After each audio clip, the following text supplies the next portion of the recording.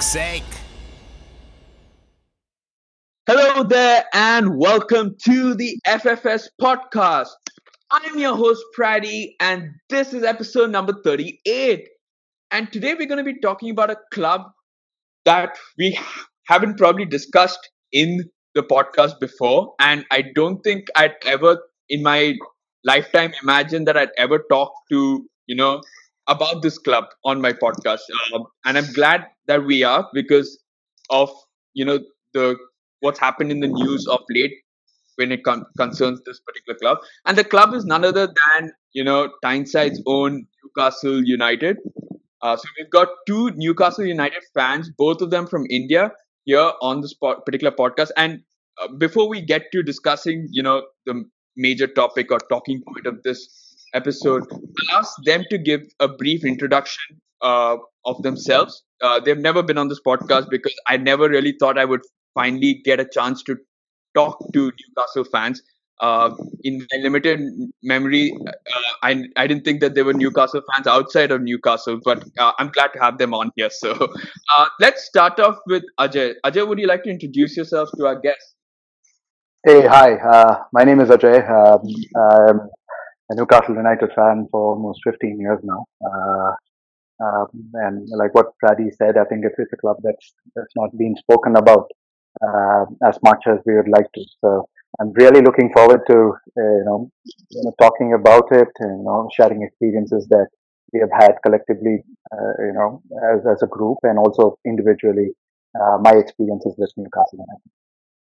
So let me take a wild guess and say that you've been watching Newcastle since probably the late 90s or mid 90s onwards, because I can't imagine a scenario where you've only started supporting Newcastle since, the past 10 years or so.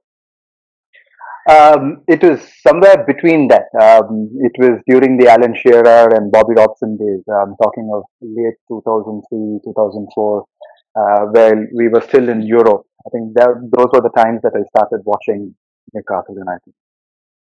And what is it about the club that, made you support?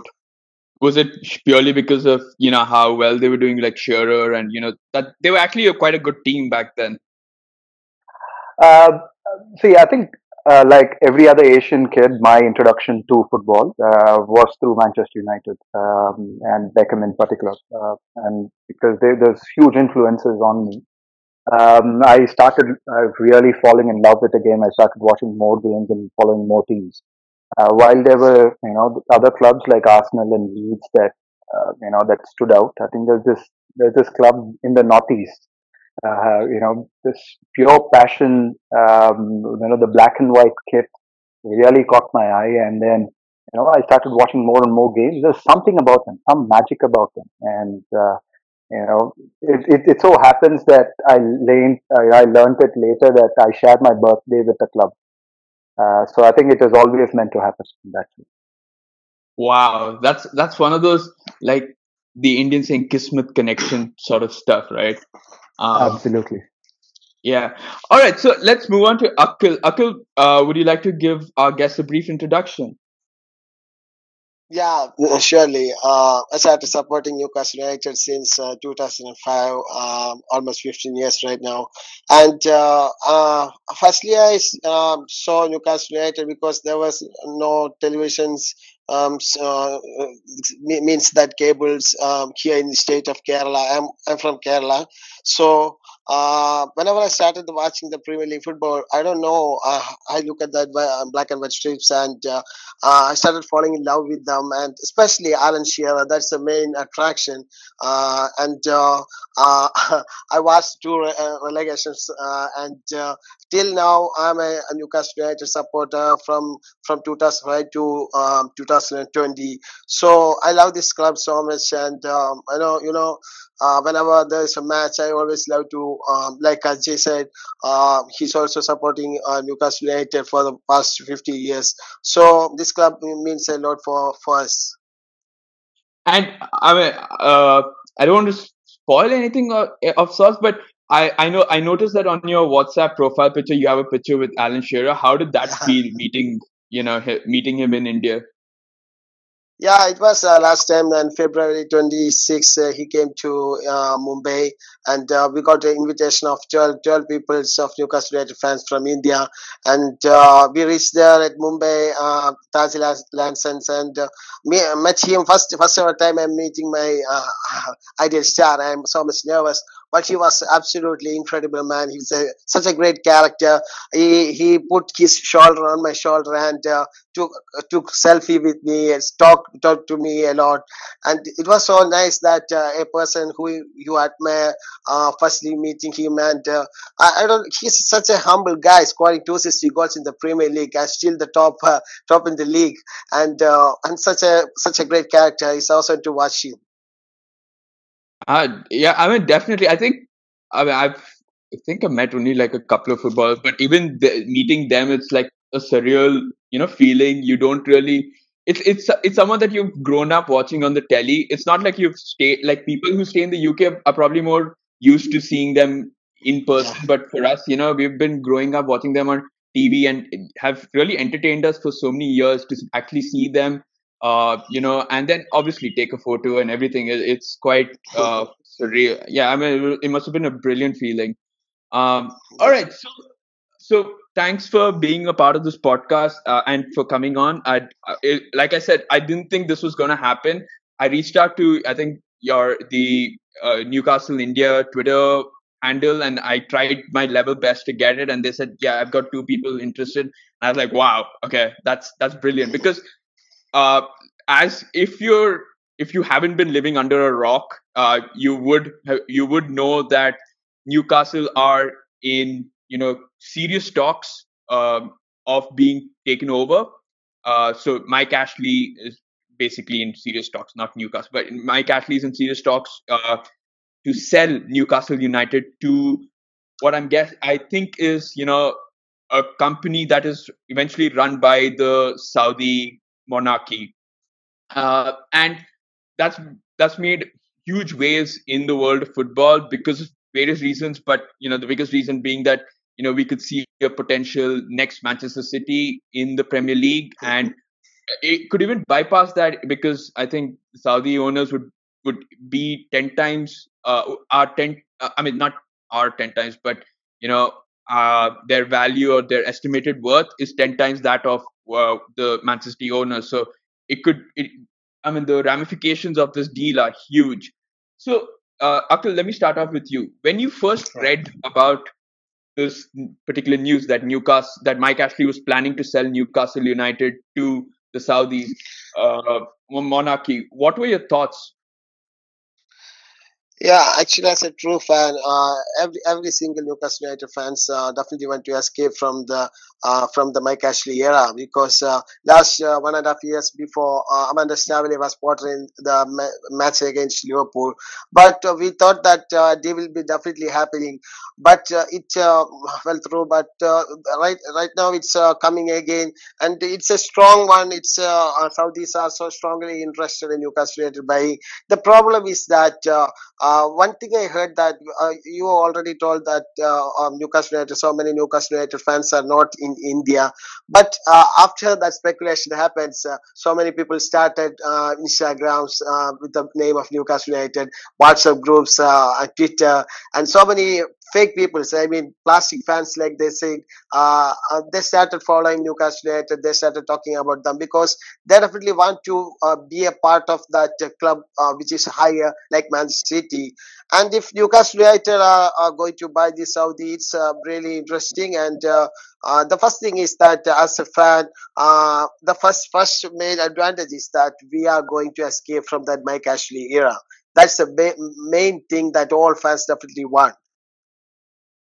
No, definitely. Ajay, first of all, what were your initial thoughts when you read about this article? And also, if I'm not mistaken, there were talks, like Akhil mentioned initially, the Saudis were looking to take over Manchester United and probably Liverpool were the two main teams that everyone linked them to the Saudi monarchy. But post that, I think, was it January when, talks actually started, or yeah, I think was it January? Yeah, January that people put in Newcastle into the mix when talking about that potential takeover.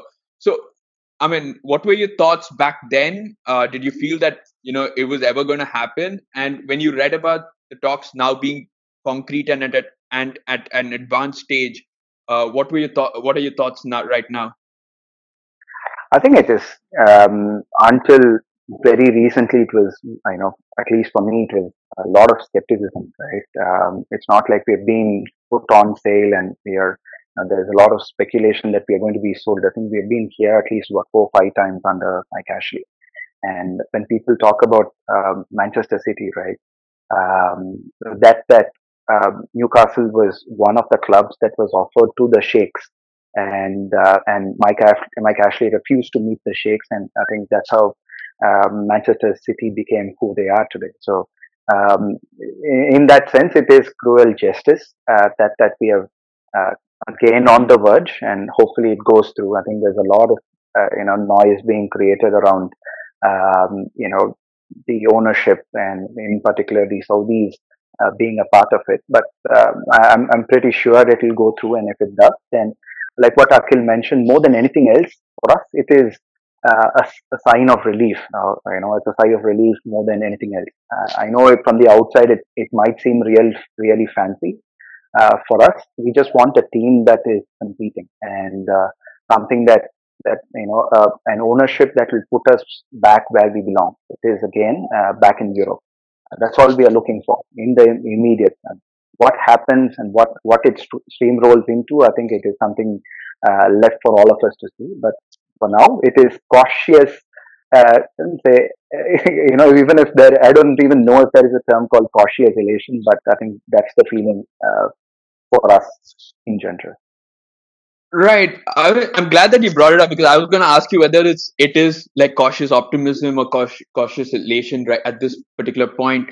And okay, so I wanted to ask. I mean, and anyone can take this up. So, like I mentioned, that talks were going on or started. I think in 2018, Yeah. when I think the Saudis made the first contact with Mike Ashley and said that they were interested, but talks didn't go too far because I don't think Mike Ashley at that point is ready to sell. But come January 2020, talks were definitely on and were seemed like they were at an advanced stage where even some of the mainstream media in the UK were, hyping it up as, the next Manchester City, the next big thing that is going to come. And I think,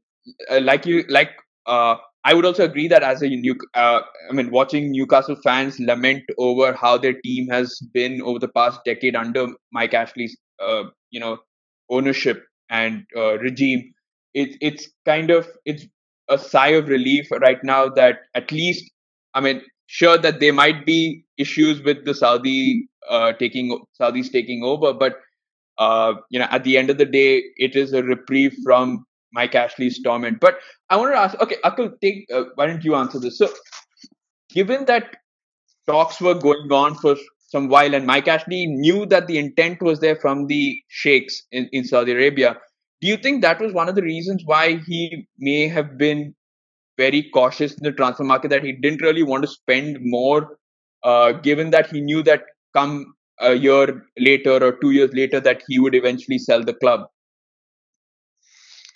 Uh, Mike Ashley is basically a businessman, I think, and he spent last year 40 million on John Linton and 23 million Maximin and Almiron.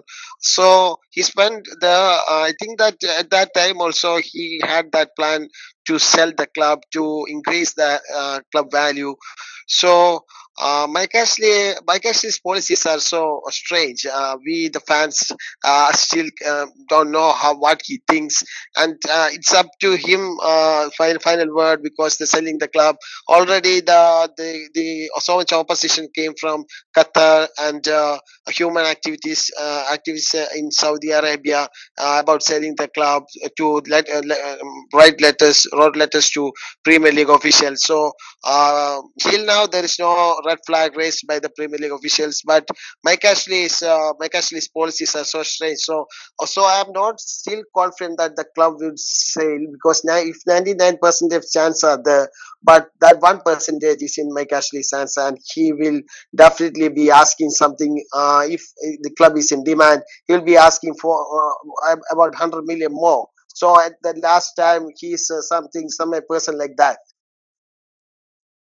Okay, no, fair enough. I think there is always doubt when it comes to Mike Ashley. Like I said earlier, I mean, there were talks initially, but then he pulled the plug back then. So there's no, there's no hesitancy or yeah. I mean, there's no reason as to why he may not pull the plug now. He could easily do that again if he feels that things might work against him. And like you said, it's a businessman, so it all depends on how lucrative the deal is. So far everyone's saying it is very lucrative, that he may not have got too much of a profit out of this deal, because I think he did buy it for only 100 odd million back. I don't know when. So, uh Pradyut, Million, can I yeah. come in? yeah, yeah, sure, yeah. So, see, that's that, that you say that he's not made profits out of the clubs. Out of the club is something that, if you actually speak to the Newcastle United fans, they tell you it's otherwise. Because I know it is not as publicized as something like the Glazers have been doing. But we have been equally hard done by year on year. If you actually look at it, it's probably one of the most profitably run clubs. We have probably one of the most most stringent budgets in terms of the marginal cost, that is a day-to-day operation. And there's no I don't remember there being a huge outlay on investment for the training grounds or the stadium or any of the other infrastructure. I remember Rafa lamenting in one of the interviews after he left, I think, where he said, where we needed a huge outlay in the training ground, and there was a promise made by Ashley that, hey, I'm going to give you a certain sum of money. What we needed was a building, and what he did end up doing was just paint the walls. So that is the kind of person that we are talking about, and in that sense, um, his only thought process. I'm just trying to kind of look at it as somebody who's independent, and his only thought process that I can think of is, at this point in time, with the COVID situation and him garnering a lot of negative attention in the UK media with whatever that's happened with his policies in Sports Direct.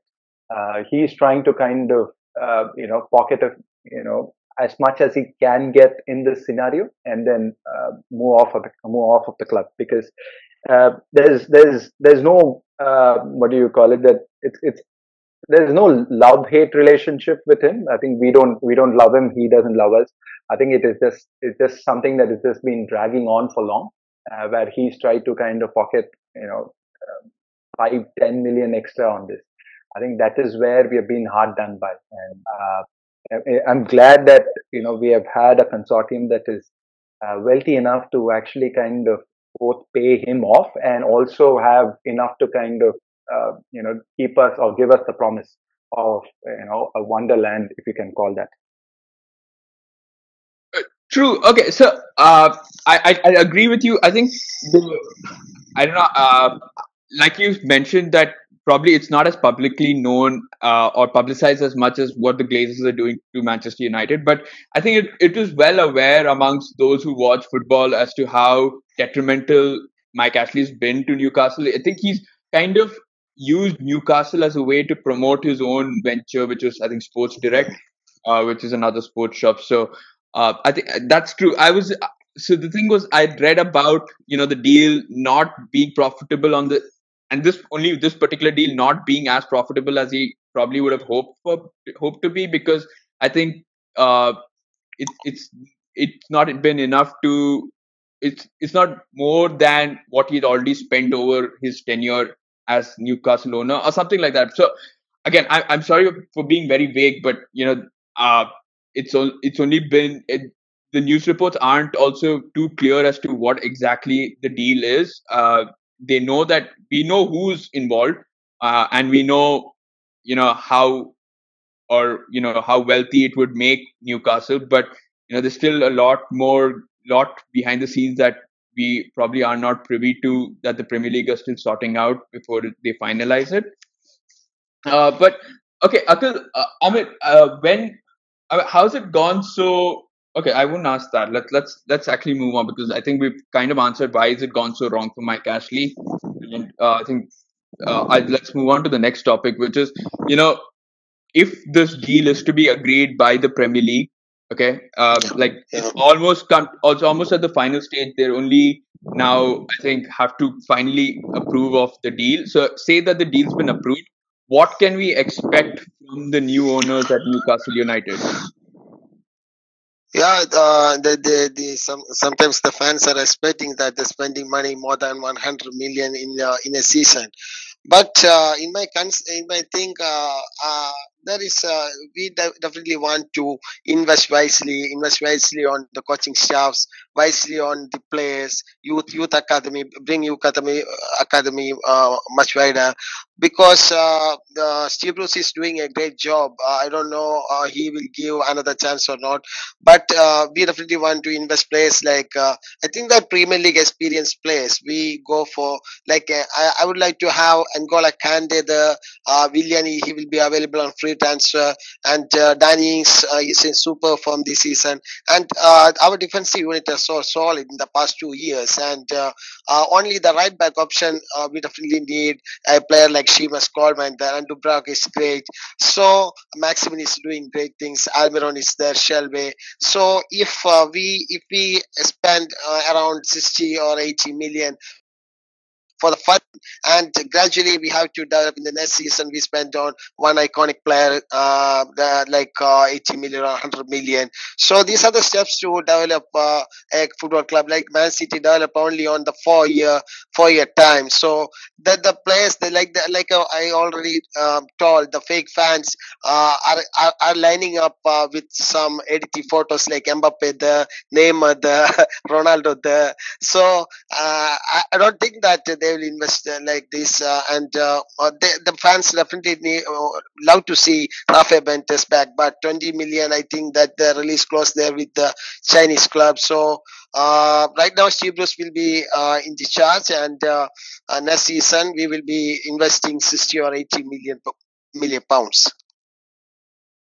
Okay, fair enough. I completely agree with what you said there. Where rather, I understand the situation that you're talking about, because as it is when new owners, or there's a change of ownership at a club, that, and especially one that promises so much of money, that all of the papers, all of the transfer rumors, start linking the highest paid footballers on the planet, and the most talented, of course, across the world. They start linking those players to the club. We had Mbappe, we had, I think, yeah, Neymar. We had so many players being linked to Newcastle. The moment that the Saudis were linked to take over Newcastle United, and so, okay, Ajay, I want to ask you, you know, okay, if I draw parallels to what happened in Manchester City, yeah, when they came in, they completely overhauled,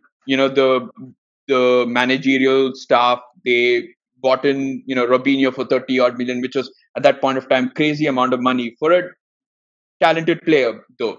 And some of them worked out, but over time, you saw them build for the future. You saw them put a plan in place and everything like that. Do you see the Saudi sheikhs do something similar, or do you feel that there is going to be a slight difference in the sense that the Saudi sheikhs might actually be looking to, pump in a lot of money, and by that I mean, get star players, because, you know, at the end of the day, these guys are like us, because they've watched a lot of football on TV and all that. They kind of believe that it's their like fantasy football team of sorts, so they might just go and end up splurging obscene amounts of money without a plan in the end. So, on which side of the fence would you lie on? Would you? do you think that they go the city route and plan for the future, plan everything to a T, that they'll be successful for the next decade, or do you feel that they might just splurge immediately, and uh, we really don't know where Newcastle might end up? Right. I think there are a few things to it. I'll try and segment my answer. And let me know if it makes sense. See, this club that you're talking about, people often forget that there was a time in the 90s where we owned not we owned the most costliest player in the world, Alan Shearer, at that point in time. So uh, buying, splurging money again to buy the costliest player again, but I don't see it being, anything out of the blue in that sense. But again, going back to what you are asking in terms of how the investment should flow, and how a roadmap or a journey for Newcastle to become one of the European giants again. Uh, See, I'm happy that there's someone like Amanda Stavely in it, because I think she will be the person that will put the brains behind the money. So in that sense, I'm confident of what she is capable of, and what her outlook on some of the stuff that Newcastle might want. I think it'll all be structured. It won't be crazy money spending. It will be measured. It will have a roadmap, and if we can get in a proper football director who will look at the football side of things, I think then we are sorted. But see, more than any of this, right? See, the gripe that most people have is there's not a proper football club representing the Northeast in the league and in Europe, and that's a shame, because I've been to the games there at St James's Park, and also been a part of the traveling party, right? Um, there's nothing that matches up to it. We were, being hammered at Old Trafford 4-1, and still we were the loudest, and we sang all through the 90 minutes and even after. So I think having Newcastle or any of the Northeast clubs back in Europe is something that will be, what do you call it? That is something that is required for the Premier League, and for Europe too, because it's just like, to draw parallels, it is just like a Milan, or a Juventus, where the passion is probably fanatic, and that Newcastle is a one club city, and if this, what do you call it? This investment brings in, what do you call it? Um, long-term infrastructure for the city, because it's a working class city, and it says football is that thing that it holds on to. There is this famous quote by Bobby Robson, I think, which again underlines the same thing. It is more than just a game there, and it is only fair that we get a proper shot at being what we are capable of. Fair enough. And yeah, righty. So I think this obviously helps in raising the competitiveness of the Premier League, which is already one of the most competitive leagues in the world. So I don't think there's any harm in when there's more competition, when Newcastle also starts to compete and show some ambition, which I think has been missing for so long, and was one of the defining.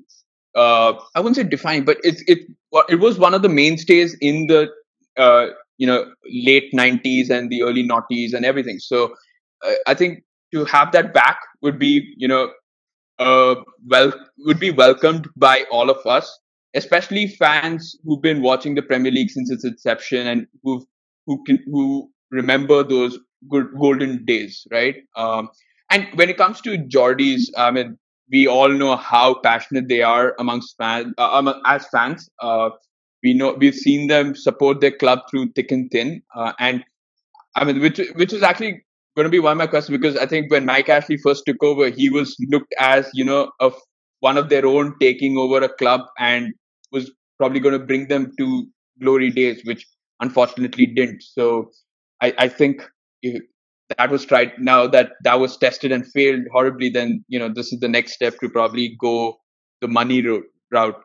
But okay, Akhil, you mentioned, the rise of plastic fans being Yeah. the fear, rather, the fear of the rise of plastic fans in the Newcastle United community. Do you think that is actually there? Because see, if I give you an example, I think Newcastle United, like Ajay mentioned, Newcastle United fans are one of the most passionate fan Yeah. bases in the Premier League and even in world football. So unlike in Manchester City, which had a more localized fan base, and then you saw a lot of foreigners start supporting the club because of what they were doing and what they were achieving. But do you think that things might be different when it comes to Newcastle United? That yeah, you'll surely have those glory hunters who will start supporting Newcastle United should they do well. But at the end of the day, I mean, the fan base really won't be too plasticky, if I can use that as a term, too plasticky because there already is such a strong fan base like, Yeah. prevalent right now. Uh, it's true that fans like Ajay, there so many fans in India there. But I live in state called Kerala. I remember I did face around 10 people or 20 people fans are there.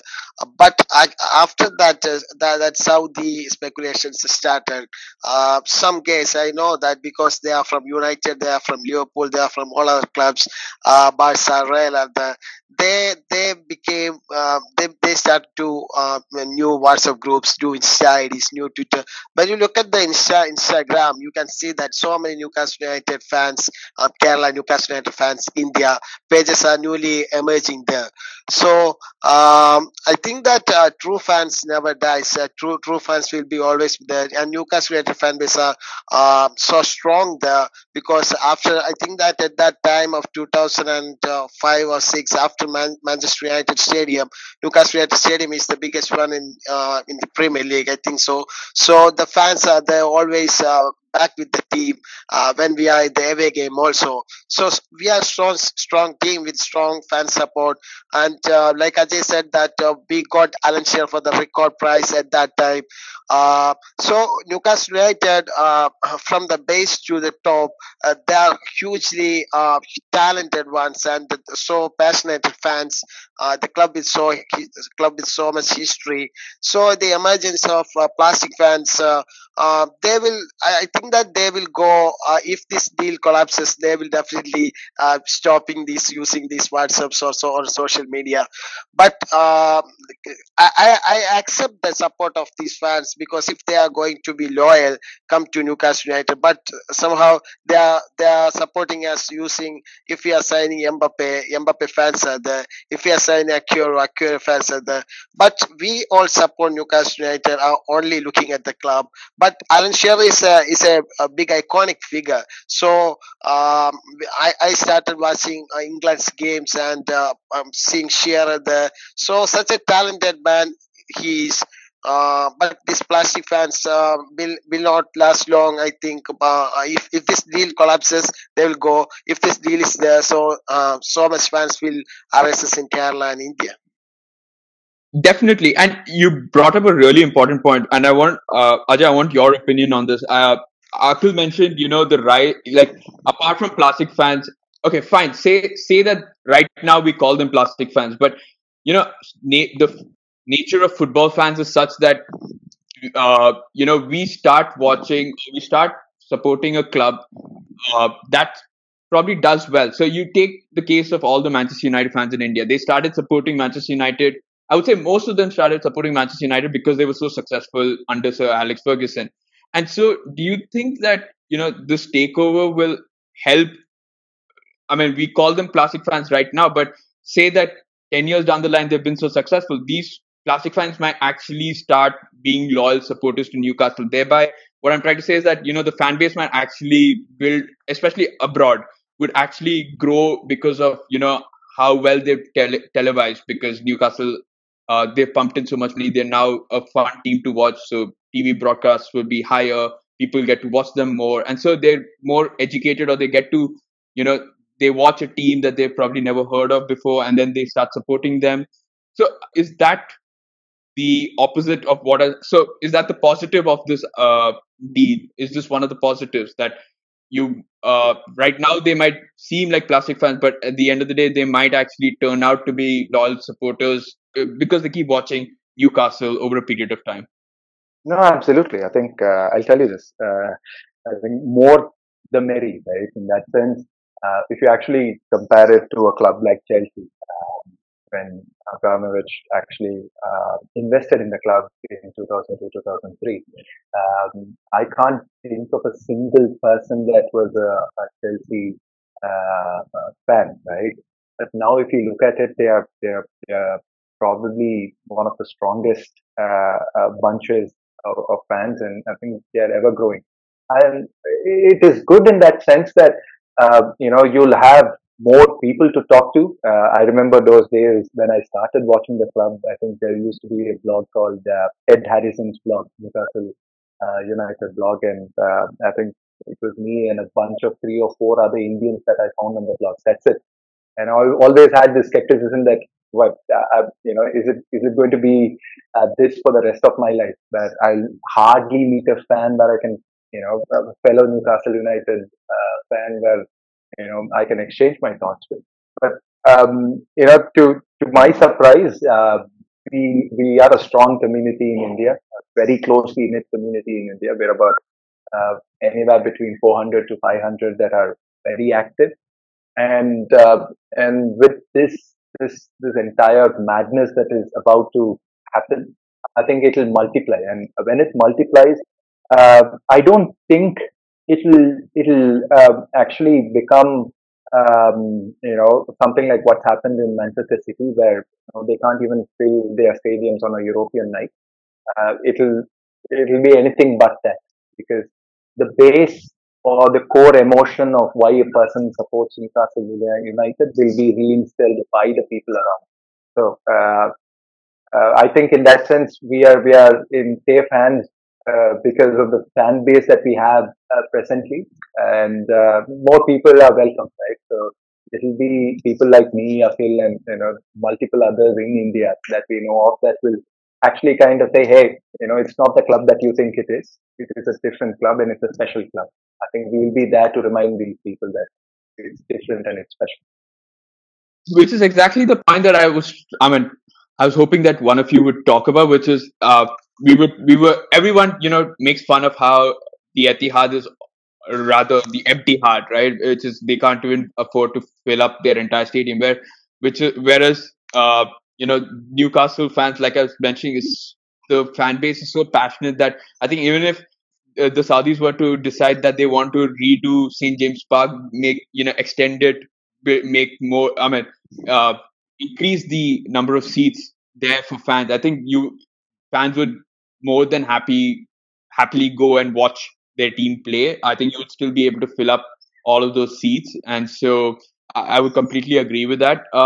Okay, now let's move on to some of the once this deal was announced, there were a lot of there was a lot of opposition to this deal. I think mainly from let's say the amnesty groups, or like Akhil mentioned earlier, that there was human right activists.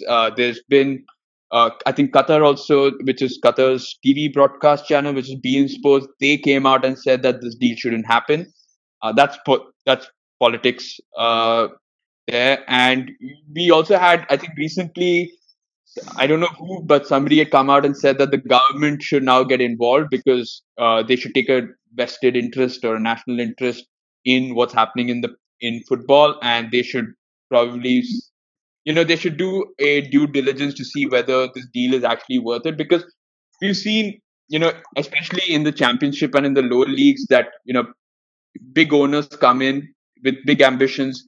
They do not meet those ambitions. They don't. Their expectations are not met, and then they fall so bad that their clubs go into administration, and some of them have even closed down. So it turns into quite a sad story.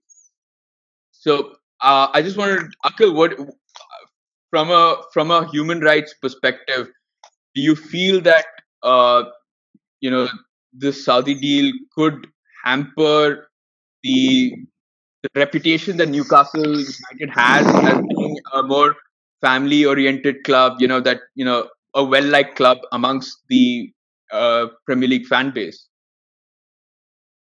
Uh, what Qatar, I think that what Qatar and the Bean Sports and are doing, it's absolutely a politics. I think because the ban raised by the starting America and Saudi Arabia against Qatar past in the 2 years before 2 years, so they are using this as one of their weapons against them. So the human activists, I think that some problems are happening in Saudi Arabia, and they are saying that the King Salman is using to distract from all those events, all those worst things that happened, using football as one of an emotional character. So human activists, the second letters already wrote to Premier League, but there's a strong relationship with the UK government and Saudi Arabia. So I think that the Premier League till now didn't shown any red flags against this, but there will be problems to be faced there. But at the final time, I think that they'll sanction the deal. But in my problem is that Mike Ashley is thinking that I think that he already got some money, and if the deal collapses, there's a deal that he don't want to return that money. So May 15th or something is the last date, I think. I don't know. And the Qatar and the Bean Sports and the human activists, so many people will involve in this from the coming days. Definitely because Saudi government, King Salman is so much wealthy, so they will definitely use any tools to stop this deal from Newcastle United being one of the biggest clubs in Europe. Right. I guess, yeah. I mean, obviously there are especially with the Qatar BN Sports, complaints. There's obviously a political angle when it comes to that. Human rights. I mean, I would say they do have a case to make, and it was always going to happen. Whether they were going to take over Newcastle, whether they were going to take over Liverpool, whether they were going to take over Manchester United. I think every fan knew that if they were to take over, that their club would kind of be looked upon as being run by uh, not only oil rich owners, but by uh, I can't really think of the word here, but I I'm guessing like torturers or like not very good people, right? And okay, Ajay, the case against okay, so this is the case that is against the Saudis taking over, but the case for, could you make it so the Premier League is not is not new to this kind of scenario. I mean, Roman Abramovich was what Putin's right hand man. He came in, he took over Chelsea. Chelsea's done well, and it's been good for English football. You could say the same with Manchester City. I mean, United Arab Emirates, Abu Dhabi owners. Obviously, a lot has been said about them as well when they first took over. Again, human rights activists weren't very happy about it. There were a lot of doubts as to how it would really affect English football. 10 years on, we're celebrating their team on the pitch, off the pitch. We're celebrating how well they've planned it all. How uh, well they've thought about for the future.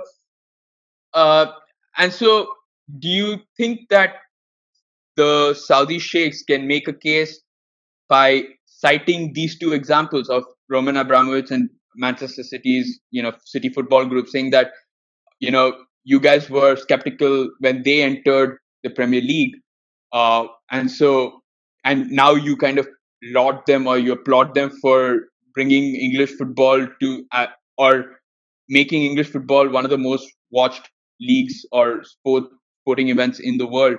So why can't you do the same with us? So Ajay, do you feel that that would be the case uh, when if this were to prolong further, or if they were to? I don't think it goes to court, but this is one of the cases that the Saudi sheikhs would have. I think See, I think, as with most Newcastle United fans, I have a fundamental issue in how this is being, what do you call it, how this script is being narrated, right? In the sense that, are you telling me that other countries and the UK government in itself has not partnered with the UK, with the Saudi sheikh? All countries do. And as a matter of foreign policy, I think UK has strategically put Saudis as one of their top five alliances. So with that in mind, so that something as in larger context, something as trivial as a footballing or a sporting takeover, a sporting club takeover, is looked as the vehicle for people to run their agenda is something that I'm not comfortable. Uh, where where it comes to how that particular country is run and how what do you call it, some of the crimes have to be looked upon, taken to court with, that is a separate issue, and it needs to be discussed in a different platform. It needs to be brought to a conclusion in a different platform, and this is certainly not the platform and the vehicle for you to target and throw your stones at. So that is my take on it. Whereas when it comes to the larger aspect of what you're talking about as to how much of benefit Premier League in general and Newcastle in specific will get out of Saudi investment. Um, See, like I said, Newcastle as such is a working class city, and that someone like a Ruben brothers is involved in it will mean there is going to be more investment or infrastructure outlay or real estate boom in that particular city. That is something that this city is craving for. So that is the what do you call it? That is the passionate cry that we have. But when you're looking at it, from an objective standpoint, while the crimes are something that need to be definitely taken to task with, I don't think it is this investment that should spark everybody's debate. So I think it has been. It's not new that the Saudis are owning a club in the Premier League. They already have Sheffield United. So I don't know what questions were raised when Sheffield United was taken over. So I find this newfound, what do you call it, moral high ground to be a farce. And if you had to kind of take it as a legitimate case against them, you do it outside football. This is a specific activity, and I think the health sector or the sports secretary of of the United Kingdom government has come out and said in one of the interviews yesterday or day before that they will not intervene. And I think that is going to be the same stance that the Premier League will also take. I would think so. So once it is done poking, poking fingers or throwing stones at the takeover, I find it to be to a certain extent childish. So that's where I lie on it. Right. I I think what you mentioned now is quite prevalent, in matters apart from this deal.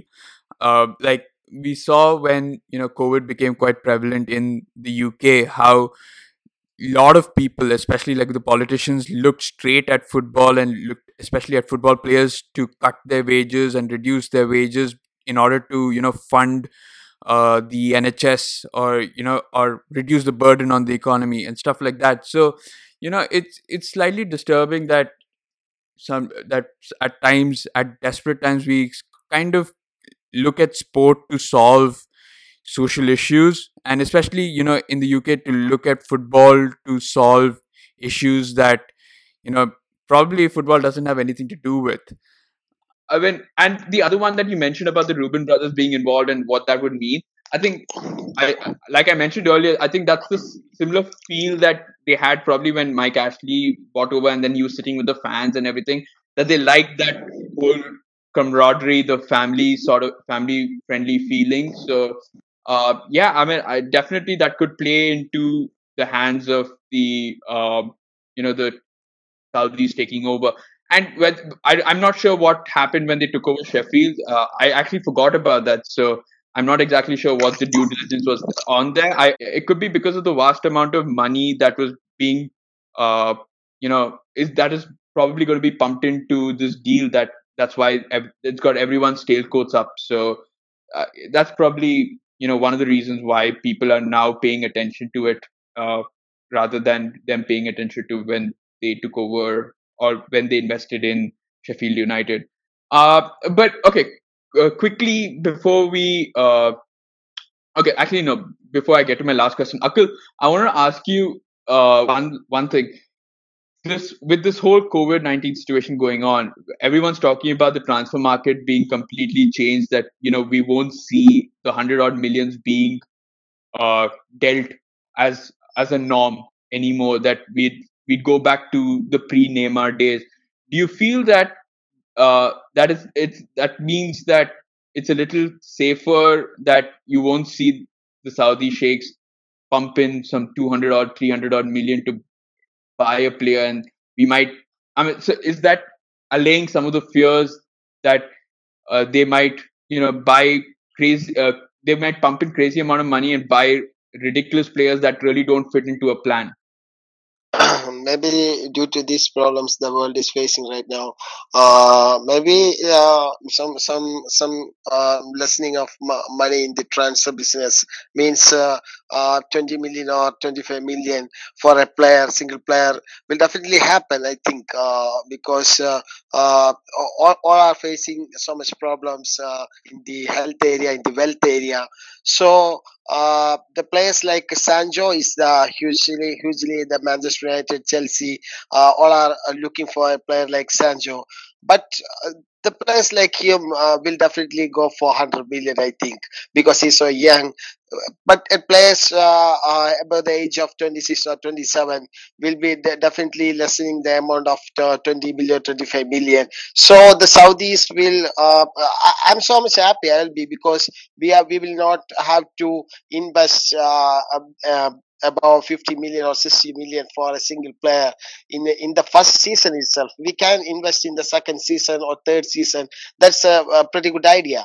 But from investing that 60 million, 50 million for a player that not fit in our plans, because it creates so much problems, like what Jolinton deal, 40 million pounds, in so much surprise, the record break signing of Newcastle United.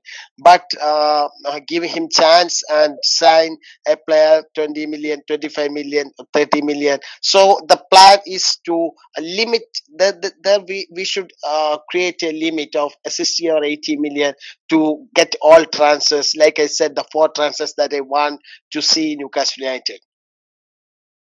Okay, uh, fair enough. I think, yeah. I mean, when I talk about spending so much, I think, yeah, fans would be fine by spending. Like Ajay mentioned, that it's not like it's new to them. They spent with Alan Shearer and all of that. So uh, I think spending was not that. But I just feel like you know for for the new owners to, it's not too much of a gamble. That's what I'm trying to say. That you know uh, spending that they are spending a 30 odd million, 40 odd million wouldn't be, people tend to give them more time to adapt than if you spend like 100 odd million. They require instant success. So I think that's what I was kind of looking Can at. I Yeah, can I come in, Pradyum? sure. See, Yeah. so I think this is the reality check that all of us have been craving for, right? It is, after a point in time, it just became that that the free roll of a dice that we have in something like a FIFA. Large amounts of money were thrown at players, and the agents started becoming really powerful. And I think that inflation, if you ask me personally, it took away the sheen to a certain, to some bit. Now that will I think probably not necessarily go out of the picture, but I think that will be controlled. You'll have people looking at new ways of regulating that, and clubs will be run with a lot more prudence. Like for example, I was just reading an article I think a few years back where they said at Manchester City they have 10 people to do the same thing at almost every single layer or every single activity of the club. Whether that is required, I don't know. And should that translate into lower ticket prices for the clubs? I think that's another bargain, or that's another trade-off that people will start thinking of, really seriously. From a Newcastle United standpoint, I think if you look at it, all of us have suddenly become oil experts. All of the fans. I think we have started looking at the oil market like it's our own, and that there is a huge uh, that's a huge crash that's happened in the last couple of weeks.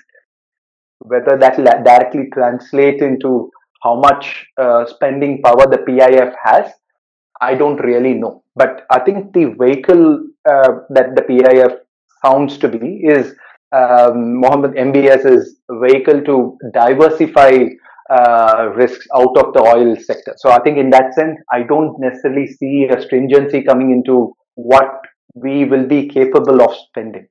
And with the FF, there's also talk of the FFP being, relaxed to bring in that, what do you call it, the owners to bring in their own money to stabilize the club. So if that relaxation happens, that plus, us having the money and the market being whatever it is, it should mean that we will get more value for the players that we will buy. I think that is what I foresee. I think immediately in the next couple of years, I think it will at least take a couple of years for the stabilization to happen. In that time, if we can actually be really smart about our recruitment, like what Akhil was talking about, some of the Premier League proven players, plus some mix of young, exciting talent that can actually keep the fans, off their seats. I think that is what we are looking for, and I think all of it is just working in proper favor for us. Definitely. I think the oil, the situation when it comes to the oil market was definitely, playing on everyone's minds because I think the moment that was announced, I think it was only a couple of days or so after that, the oil market crashed and everyone was like, oh, the deal's off. But surprisingly, it went into a even more advanced stage and almost final approval, only final approval is pending. So yeah, I'm guessing he's diversified his business over there. Sorry, but and yeah, you're probably right in saying. I mean, I personally I feel like at least for a couple of years or so that we would see it going back to pre-Neymar days. I mean the transfer market. So we might see people getting more value from their purchases. So your 40 millions or 50 millions, and you'd see players not being bogged down by the transfer fees uh, into that. I think when it comes to Sancho, I find maybe 100 million, but even then the clubs may not be forced to sell. Some clubs, obviously, some clubs might be, but most clubs might try to protect their investments right now, and then when they're more stable, when stability is back, then they probably look to sell. But uh, before we end this particular podcast, I'm going to ask each one of you one particular question, and you can just answer it in one word. You expect the deal to happen. So, Akhil, let me start off with you. Definitely, Premier League will give the green light to sanction the deal. So I think that's how this will definitely be the new owners of Newcastle United, and we will be back to that position in the 90s in 2000. Like the Newcastle United, we are really so much proud to have Saudis as new owner. Perfect. And Ajay, do you think the Premier League will sanction the deal, and will it happen? Will the Saudis take over Newcastle? Yes, hopefully. Like the resounding yes, and then the hopefully at the end is quite a statement there.